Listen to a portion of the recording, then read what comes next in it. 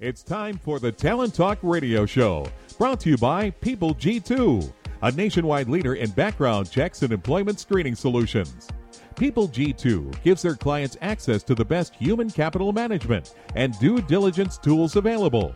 They are dedicated to helping their clients with all of their people-related decisions. To learn more, go to www.peopleg2.com.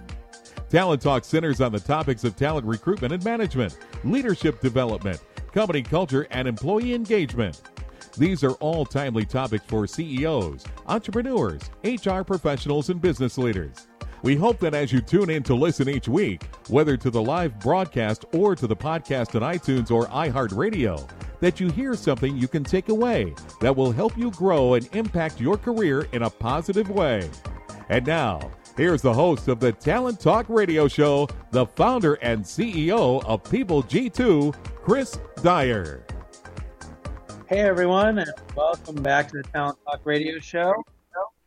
And just really excited to be back to the show. We've had a few weeks off. I've been traveling and speaking lots of different places, Amsterdam, Brussels, and now Chicago, and now I'm in New York, where I'm really excited to share. Tomorrow I'll be on the BBC World Talking Business show, so you can catch me if you happen to listen to this live. So, and all this really comes from talking about culture, talking about engagement, talking about what makes our talented people work, and what are our talented people doing, and learning the lessons from them. So that's what this show is all about, is really having that conversation. And a lot of those past conversations have kind of culminated into my first book, bestseller, The Power of Company Culture, which you can check out on Amazon or Bowl or wherever you buy your books. Would love to have you check that out.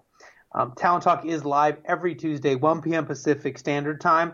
Most of you catch us on the podcast, on iTunes, listen to us on iHeartRadio, or maybe go to talenttalkradio.com. But wherever you find us, wherever you get our podcast, we really appreciate you tuning in and listening. We do also really enjoy the interaction on Twitter. So if you are a person who does Twitter, we'd love for you to get on there. Find the @PeopleG2 or find the hashtag Talent Talk. You can kind of see all the live feed that happens that my producer Mike does during the show, and we kind of post the best little tidbits, the best one-liners there. We'd love to have you comment and give us your thoughts and keep the conversation going. Even add in your own advice and suggestions on maybe whatever we talked about today. So speaking of today, let's get to talk about who my guests are. My first guest will be Kathleen Delano, CEO of PMIC Inc. We'll find out what they do in a moment. And then after the commercial break, we'll bring in Chris Chauncey, the founder and CEO of Amplio Recruiting. But let's go ahead and bring in Kathleen. Kathleen, welcome to the show. Hi, how are you, Chris? I'm delighted to be here, and hello to your listeners. Thanks for inviting me. Well, I'm doing great, and I'm delighted that you're here as well. And maybe good place for us to start is tell us a little bit about you, and of course, help us understand what PMIC Incorporated does as well. Well, it's a great question, because it starts out in a very unlikely way, which was 25 years ago. I went to NYU intending to be a journalist, philosopher, save the world, write the great American novel type, and I joined a punk rock band, and I happened to be at CBGB's watching one of the Ramon brothers doing drugs, and I said, you know what, that would kill me.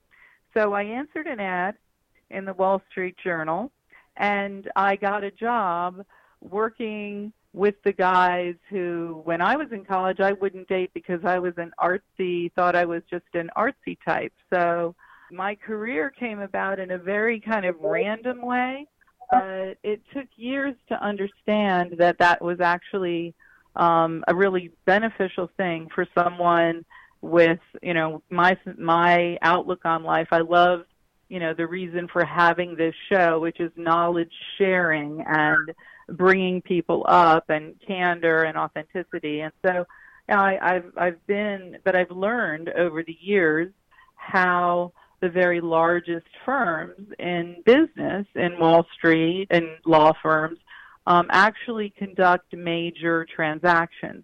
And purely by accident, I started a business, and that was not by accident. I I had a provisional patent on illegal procurement IT.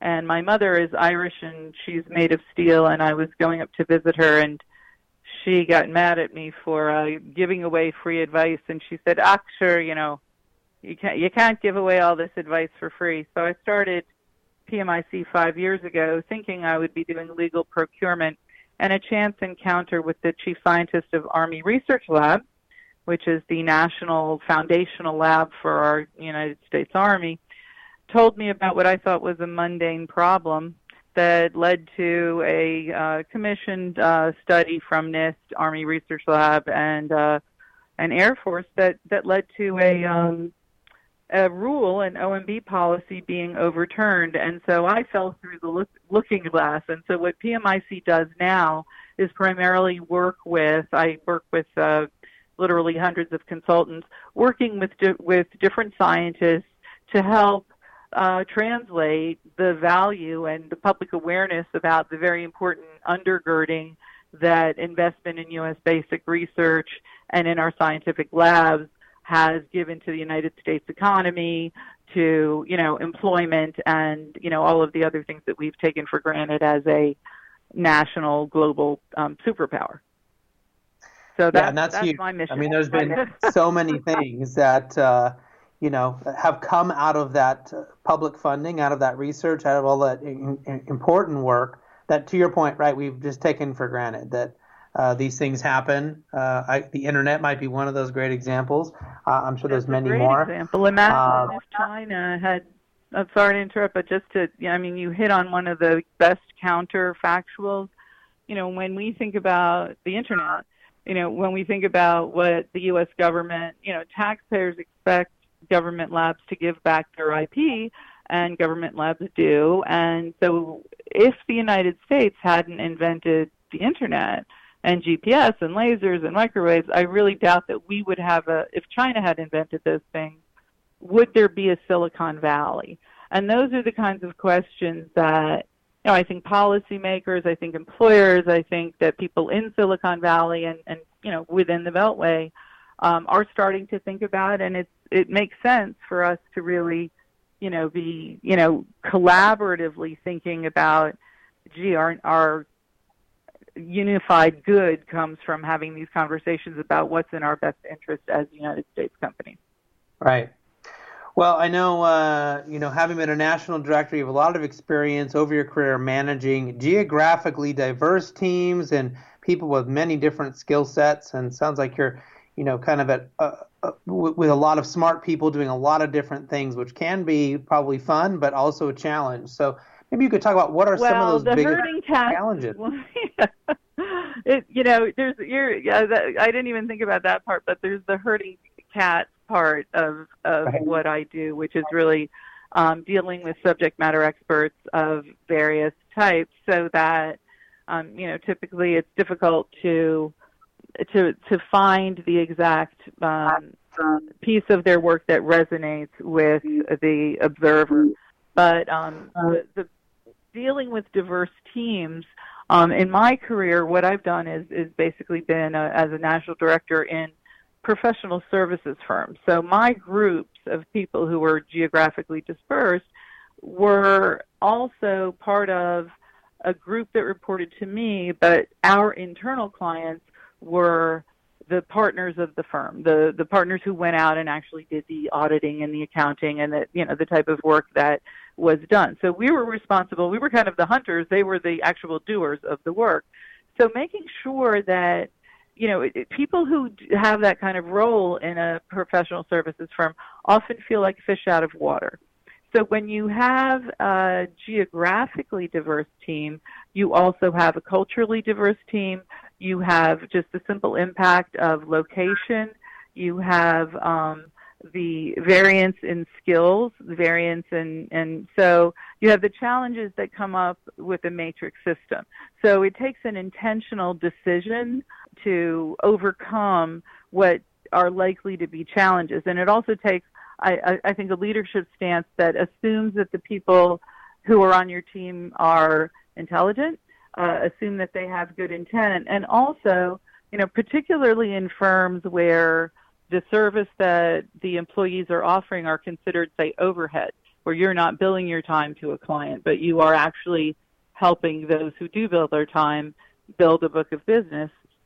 Learning how to, effectively transfer knowledge so that, for example, one of the ways I would overcome it would be creating kind of a matrix where people would be responsible for their geography, but we would also, you can't be a jack of all trades. So someone who might be particularly strong in media, someone else might be particularly strong in graphics. Obviously we would all love to have a team of hundreds of people who are, expert in every single thing we would want, but that's really never going to happen. So trying to engender skill sharing so that if there were, say, a media event in North Carolina, the North Carolina person would lead it, but with the assistance of the national media leader who would go to North Carolina. So I think and another way to get past that is, especially now, when I first started my career, if you worked at a place less than 5 years, they assumed you were fired. Today, people go from career to career. So that's why I think it's even more meaningful to treat your employees, or even, now we have a gig economy, so a lot of the people I work with are consultants on a particular project, but treat them like adults. Work collaboratively to find a schedule and articulate, what it is that everybody's contributing. Have your periodic calls, but not just calls for the sake of the calls, but it does require an intentional communication, and that really has to come, I think, from leadership. So if I'm not encouraging my teams also to have calls without me so that they can speak candidly and bring things to me candidly, because I think a two-way collaboration, I've learned as much from interns as I've learned from, people with, 30 years more experience. So I think having an open mind and being a constant learner as a leader is vital. But, you have to balance that with, assigning the tasks, assigning the teams, assigning, buddy assignments. If there is an issue, look at what the challenges are. There are challenges among groups. There are challenges among leaders. So you might have a member of your team who's not geographically connected to you, who's being pulled in a different direction by perhaps senior leadership of that particular office. How can you come to the aid of your non-local employee, non-local team member? So it really, I think it's just it requires perhaps more proactive and trust. I think knowing that the team can come to you and that, when they have issues either, with each other, work it out, but understand who the internal client is. So it's kind of like, what happens in Vegas stays in Vegas, but, what happens in your department stays in your department, and you always deliver excellent client service to your, whether it's an internal or external client. And to me, that's been the golden key to success, that everybody, even no matter who it is, the highest and best use of your time really is so context dependent. So if a client is expecting a document tomorrow morning at 9 o'clock, the highest and best use of the CEO's time and the receptionist's time and the janitor's time and everybody's time is to staple those documents. But in the ideal scenario, what you want to do is help people identify their skills, both what they're good at and what they want to do, and have them spending as much of their time doing those things as possible. That's a really important element of success, particularly in a very large professional services firm. Right. Environment. Well, you mentioned, I think early on there in your response, kind of some things about mergers. I know a lot of that's come up again, a lot in the news. There's a lot of things happening and consolidations and mergers inside of some different industries. I think for people working inside of a company, there can be quite a bit of fear about maybe job loss or other particular things. Certainly for those companies that are involved in the mergers, will this be a successful merger? Will they be financially stable? As you look at mergers today, what are really some of the things that are the reality, right? What are you seeing today that's actually happening, good and bad, maybe? Well, okay. So today, I mean, take the two mergers that I lived through, which were quite some time ago.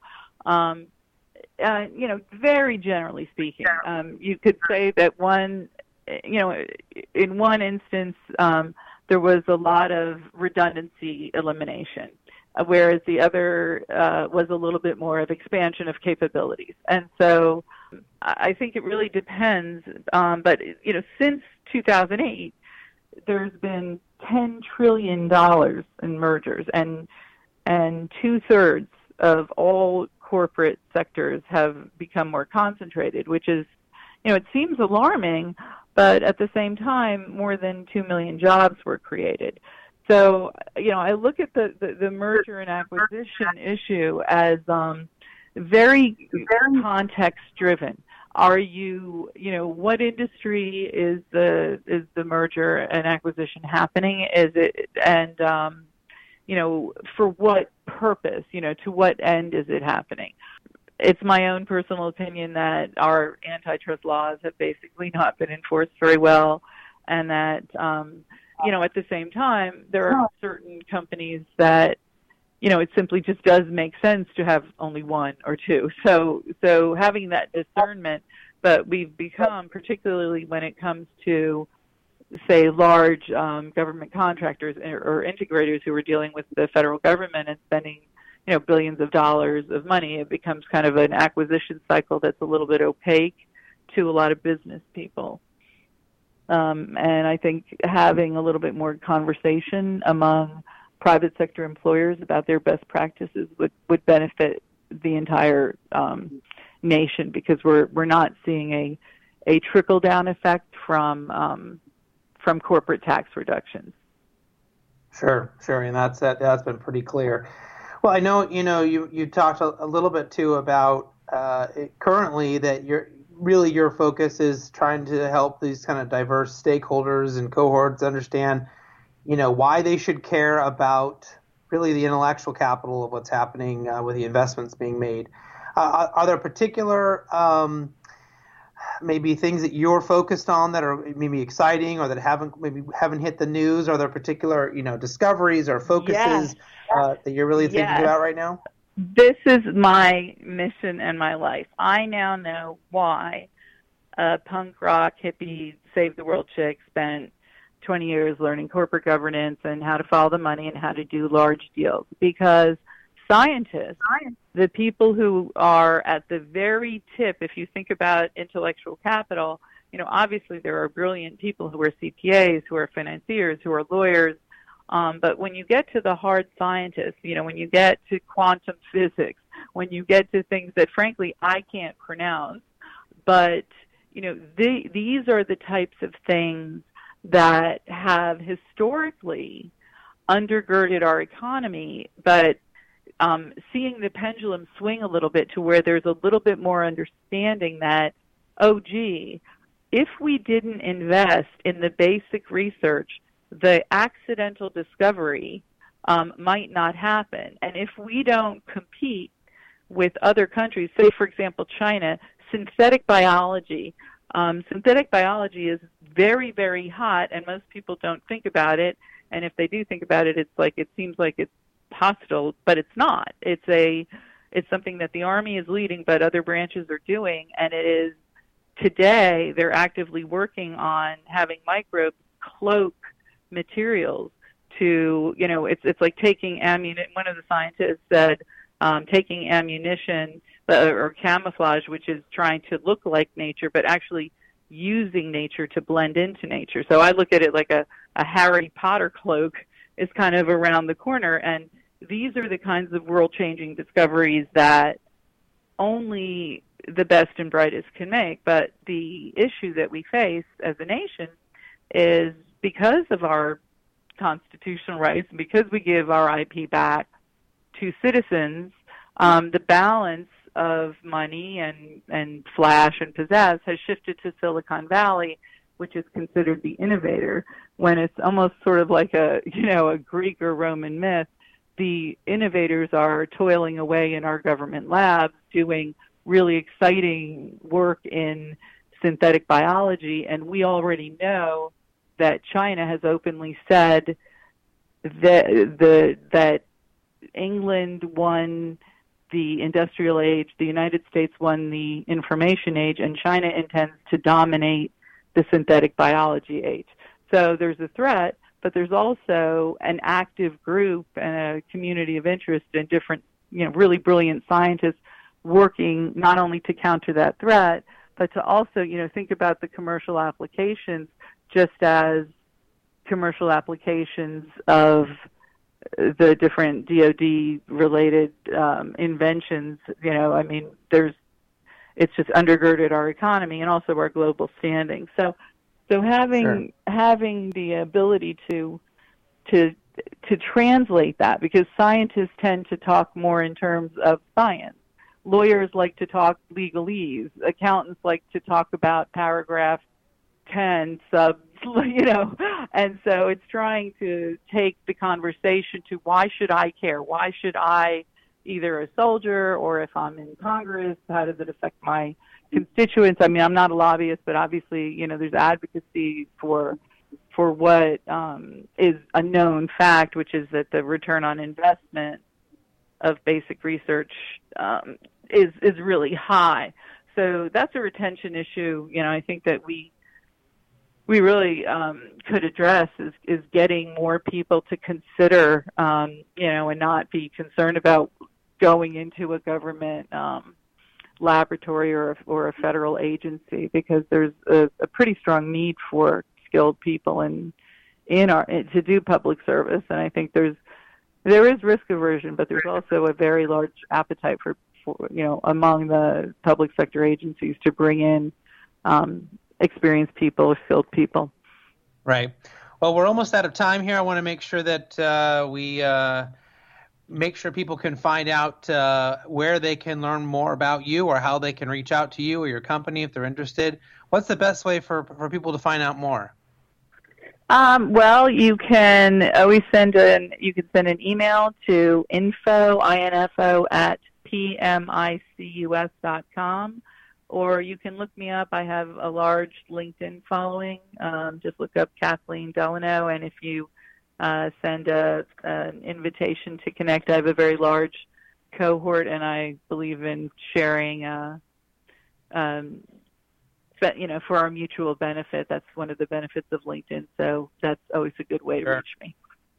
Well, thank you so much for sharing all your insights today. It's really fascinating. I'm sorry we didn't get a chance to find out if you're still doing the punk rock thing, but really appreciate you being on the show. The punk rock is gone. No, I'm actually going to see Phish with my kid, who ironically followed in my sister's footsteps and became a Deadhead and a Phish fan. So, well, there you go. Yeah. So, well, thank you so much for being on the show. We really appreciate it. We'll be right back after this quick commercial break with my second guest, Chris Chauncey.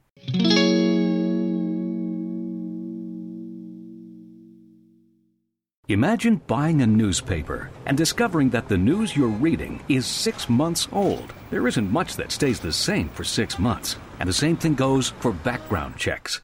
In a time when so much outdated information is being passed around, it's good to know that People G2 offers something different. At People G2, we provide today's intelligence, not yesterday's news. Our value-added approach offers you a fully FCRA-compliant solution that includes up-to-the-minute information. By combining industry-leading technology with old-school human investigation, People G2 is able to give you information that is accurate right now, delivered quickly through our online system, or integrated with your HR system. So ask yourself, are you comfortable working with old news, or are you ready for a different kind of background check company? Visit peopleg2.com or call 800-630-2880. That's 800-630-2880 or peopleg2.com. Welcome back to the Talent Talk Radio Show. In case you missed my last guest, Kathleen Delano, you can catch the podcast and all of our other past shows by going to iTunes. You can find us by typing in Talent Talk, all one word, or listen to us on iHeartRadio or Stitcher or wherever you find them. TalentTalkRadio.com is also a great place. You can subscribe there to be alerted to all of our future shows. But my next guest will be Chris Chauncey, the founder and CEO of Amplio Recruiting. And don't forget to join the conversation at PeopleG2 on Twitter use that hashtag Talent Talk. We got all the kind of best quotes and conversation going on there already. So love to have you join it. But Chris, welcome to the show. Hey, thanks for having me, guys. Absolutely. So why don't you tell everyone a little bit about yourself, what's important for us to know about you, and of course, explain to everyone what you're doing over there, what your focus is with Amplio. Great. Yeah. Excited to be on the show. We love working with People G2, so it's exciting to be on this side of things. So we launched a staffing company almost 6 years ago now, and had no experience in staffing, but had moved into a refugee resettlement community right outside of Atlanta, Georgia, called Clarkston, and had started a few businesses.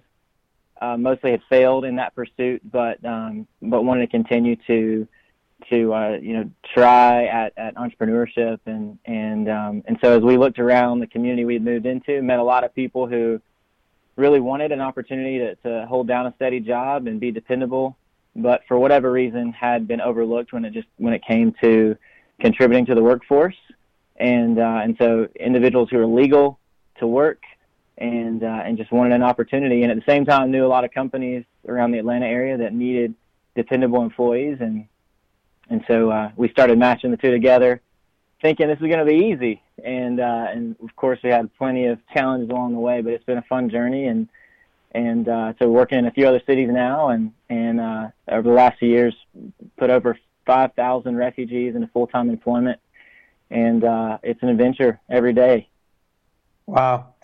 Well, with really that kind of focus, and this is certainly the first time we've ever had anyone on that's had this focus. We've had recruiting companies and staffing companies, and you run the gamut, but for someone to be focusing on placing refugees at work, which is a really, really great cause and a really unique focus, how have you been able to place them at such a successful rate so far? Well, I mean, it's a good question, but honestly, the business of staffing is pretty tried and true. But I think for us, it's just a matter of recognizing there's a community of people that live in the U.S. who are legal to be here, and many times, 6 years ago, we were in a place where we had to explain what a refugee is. Right. We had to talk about, where are they coming from? Whereas now there's a lot more education around who refugees are, and obviously a lot of political rhetoric around the discussion. So we now can dive into conversations about where these individuals are coming from and how they can contribute to local companies. And in reality is they're not a charity case. Sometimes that's kind of what gets communicated from the media. They're not people who want to sit around and just receive handouts. They had a job and had some dignity in their work before they were displaced from their home for civil unrest or violence or whatever it may be. And they're not a terrorist threat. That can be portrayed as well, that they're some sort of a group of people we need to watch closely. Reality is there's never been any terrorist activity from a refugee who's entered into this country legally. And so, hey, there's a community of people who actually are not a charity case or a terrorist threat. They're a workforce. They want to contribute. They want to pay taxes and live out their American dream, just like plenty of other immigrants who've come before them over the past several decades. So we get to tap into that community, and it's been a blast getting to know these individuals and helping local companies move forward, finally hit the quotas and the numbers that they've been reaching for a long time. Are there certain types of companies that benefit from this, type of a hiring of a refugee? I mean, are there companies that are maybe getting higher skilled labor than they would have normally for, the same sort of price? Or, what's sort of those benefits for those companies? Sure, yeah. So we focus on a few different industries, but it runs the gamut. You have individuals who are resettling in the U.S. who have years of skilled experience in, various fields, aeronautics all the way to, very specific tech fields. But most often we're working with manufacturing companies and, warehouses, logistics, anything kind of in that space. That represents the bulk of our labor force. At this moment, right around 300 people in payroll, temp to perm. So most often working with manufacturing companies. But we also do a fair amount of hospitality, placement with restaurants and housekeeping, and then some construction roles as well, from maintenance technicians at apartment complexes to welders and pipe fitters. But essentially, you've got a group of people who want to work hard and at the same time want to have a job where they can kind of enjoy their life, pay the bills, but also they want to learn, they want to grow, they want to add value to the company and continue to push up and have their own sense of pride and dignity in the work.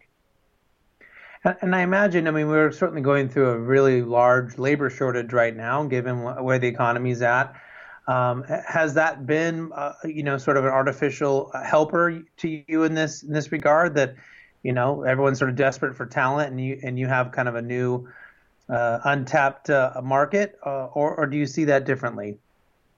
Absolutely. Yeah. This has been a tremendous time for us. We've got companies, calling us on a daily basis saying, hey, we've got these great contracts, but we're handcuffed. Literally that was the language that I got in an email just a couple of days ago from a company saying, we just don't have enough people showing up willing to do the work. And so we get to step into that. And most often we're able to place people who not only improve the retention rate at a company, but also improve the production. And you just see, those two things increase, retention and productivity. That's hitting the bottom line. You're more profitable. You've got individuals who want to be there and have a growth mindset, want to contribute to the company. And then the cool thing happens is, you start to see that impact. Then the company starts to give back, and they start to do specific things to engage that refugee community even more.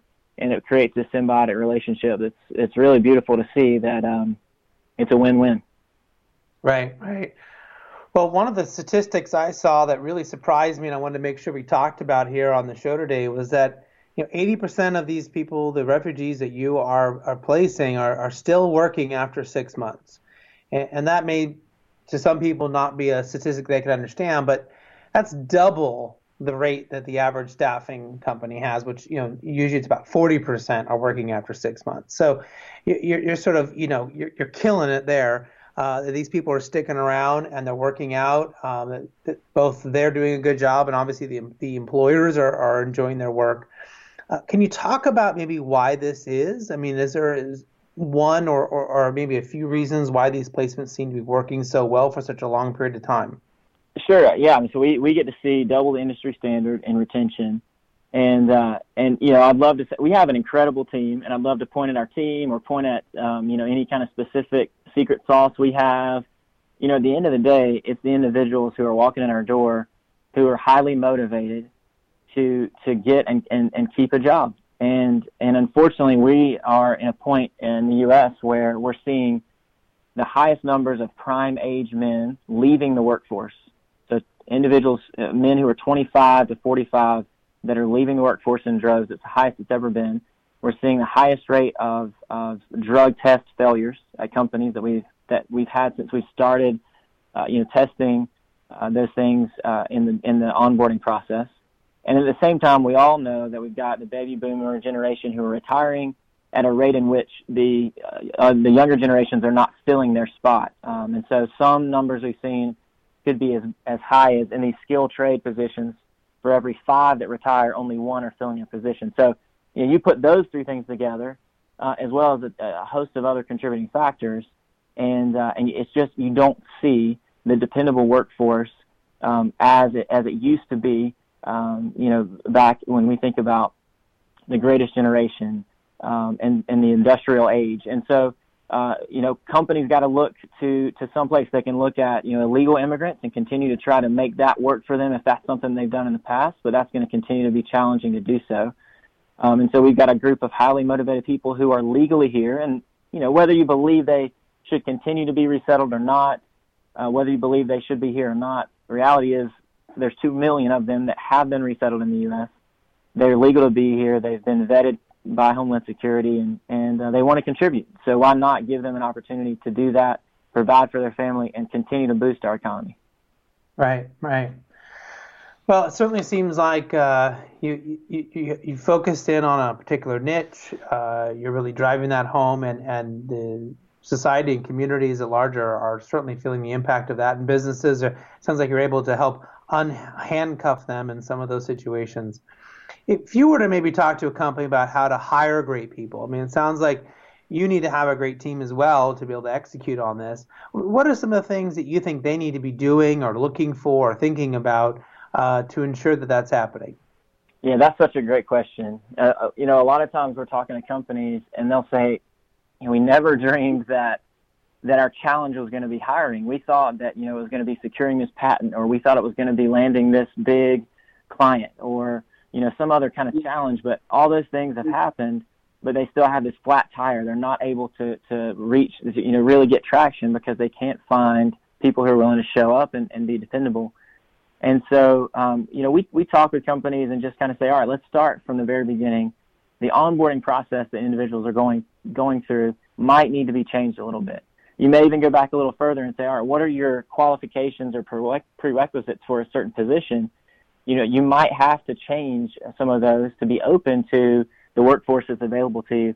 One quick story, we work with a microchip production facility here in Atlanta, and they've done a lot of work for Tesla in the past and some other big companies. And so they needed a quality assurance individual to join their team. And so we sent over someone that had a really incredible resume. Her name was Roby. She's a refugee from East Africa. And she's very soft-spoken, but she's very sharp, very intelligent, and had a great resume, professional skills, but not specifically in QA. And the resume they were looking for didn't match for this position. And so they said, hey, thanks for sending her over. We've got a great relationship with them, so they could be honest with us and say, hey, I don't think it's going to work out. She just doesn't seem to be the best fit for the role. But we trust you guys. We're going to give her 1 day of training and just kind of see how it goes. 24 hours later, they're calling us back saying, she's blowing us away. We're going to put her on her own shift tomorrow because she's picked it up so quickly. So, often that's what we kind of see. They had to go back and change their qualifications for that job based on the workforce that was available and willing to prove themselves. So those are two things. Think about onboarding. If it's whatever it is, if it's a week long, you probably need to double it. If it's 2 days, it might be 4 days. But that extra little investment is going to pay dividends in the long run. Yeah, and then it's really great that they were able to trust you guys and to do that test to see. In a perfect world, that's what we would do. We would bring in some people and test them out and see how they do and find the one who can do the job. And often we're just too busy and we're too, got to run with our heads cut off. And instead we look for a resume and we look for experience or what have you instead of potential. And we put somebody in there that may or may not, be the best fit. So that's a really great lesson. Are there any other lessons that you've been able to learn from working with such a diverse group of people? People from all over the world and different languages and different skill sets. So have there been some surprises or lessons that you've learned along the way? Yeah, that's a good question. Our team, I mentioned earlier, we have such a diverse but really incredibly talented team.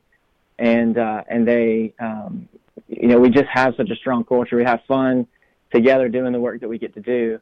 But, I think there's just simple things that in the U.S. it's easy to think that discussion around, faith and culture can be taboo. But in many cases, when you're working and connecting and building relationships with individuals from around the world, if you don't discuss those things, that could be damaging to that relationship. That's just part of who we are.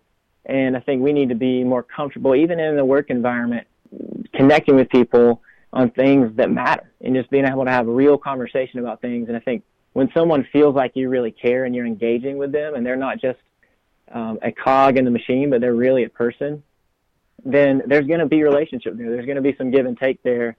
And so as simple as that is, I think I just enjoy the fact that our team, in some cases, can be really impolitically correct, but it's just part of building relationships with each other and just being authentic and being ourselves.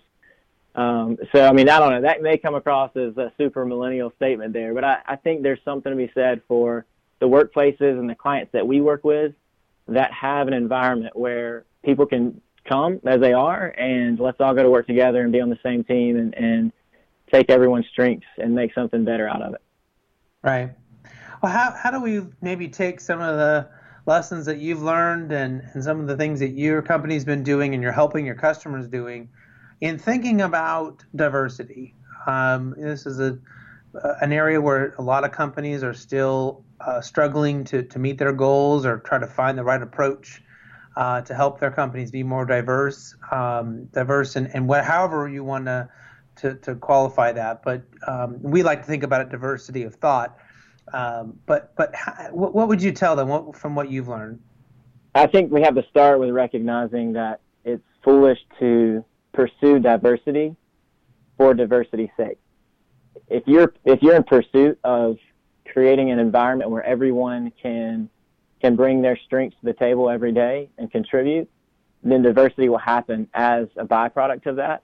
But if we're so focused on diversity, then we're going to be very focused on the color of one's skin, or someone's accent, or the color, the clothes that they wear. I think we can look at television and recognize that diversity is only skin deep in commercials. But when we're talking about a workplace, we've got to create an environment where everyone feels they can bring their own their knowledge, their background, their best to the table. They're not intimidated to be who they are. And when we think through that on every level, think about it in terms of events that you're planning for your team. Especially when we think about the holidays in the U.S. and Christmas time. Not everyone celebrates those things, but what do they celebrate, and how can we support them in that? Think through it across the board and show that you're trying to really engage them, and diversity will happen. It is certainly a byproduct that we see, and it causes so many other levels of flourishing in a company when you really pursue that well. Well, I really believe that companies that thrive are those that have a really strong company culture. Can sometimes get away with that if you have the absolute coolest, best product or service that's brand new. But on the long haul, I think it's culture, strong culture, that gets companies to be great over the long haul. So I'm kind of wondering, what you've been able to do to create a strong culture in your organization. I don't know that it's anything that I've done. I think our team is just really committed to just having an environment where we can support each other and have as much impact on the stability of both the companies and individuals that we're serving. One of the words that we talk a lot about, and I think it does shape our culture, is the word buoyancy. And for us, it's really just thinking through the fact that on one side of the work we do, it's very, very humanitarian. And, we have individuals walking in our office every day that have a lot of needs. And we could spend 24/7 just trying to help people in the community, and it never ends. And on the other side, we're in the staffing industry where, companies have needs 24/7, and they're calling us with concerns and issues and needs for filling new spots. And so it could completely burn us out. And there's things that go wrong and don't go according to plan or don't meet our expectations. So buoyancy is just this sense of, hey, even when it doesn't go right and we get knocked over by the waves, just like a buoy on the ocean, we're going to rise back to the center and recognize that there's more good opportunities coming down the pipe that we can be aware of. So we talk a lot about buoyancy. I think that shapes our culture.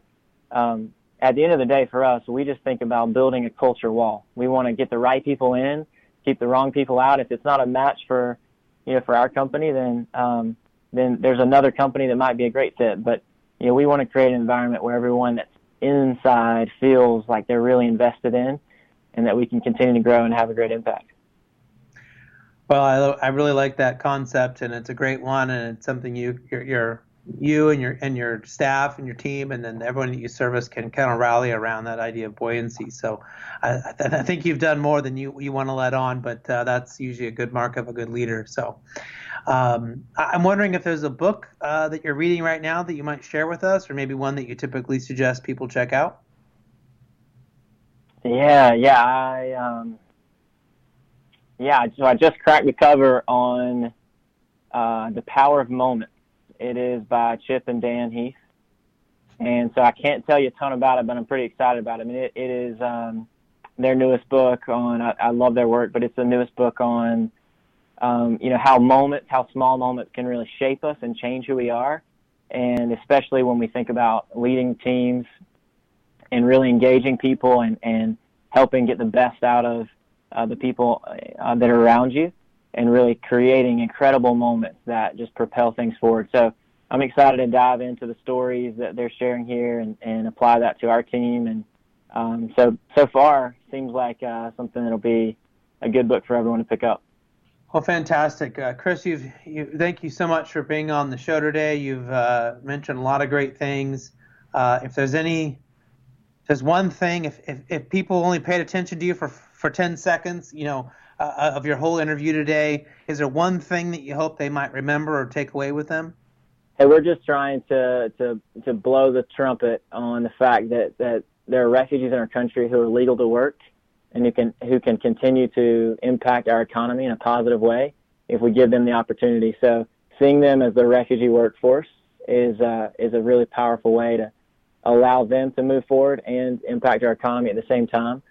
So we're releasing a book called The Refugee Workforce in the fall, and it'll be full of stories of companies and individuals that we've had the pleasure of being a part of, as well as a lot of stats and research on what's happening in our economy because of the influence of refugees and immigrants. So we're excited to release that and hope that's something that folks out there can get their hands on and really have an impact in our society.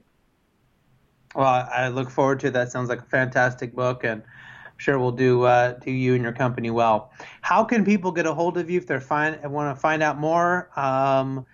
Maybe I don't know if you kind of service everywhere, if it's more geographically specific, but how can people find out more about Amplio Recruiting? Yeah, so you can visit our website. It's ampliorecruiting.com, AMPLIO. Right now, Atlanta, Raleigh, Dallas, Houston, Detroit, and continuing to grow into some other metro areas over the next few years. And also love just hearing from companies that might be in other parts of the country that we're not serving and helping them in any way we can, point them to ways in which they can be hiring from the refugee community in their backyard. And you can reach us, you can find us on Instagram as well and Twitter at Amplio_recruiting. Well, fantastic. Thank you again for being on the show today. We really learned a lot, and I'm really glad all the work that you guys are doing. Hopefully we can have you come back at some point and give us an update on all the cool things you're doing. Great. Thanks for having us. Very much appreciate it. And we'll look forward to continue to staying engaged with you guys. All right. Thank you so much. And next week, my guest will be Jeff Bain, founder and CEO of Team Traction, and then Alyssa Moslin, the CEO at Pinnacle Global Network. Until then, do what you love and show the world how talented you can be today.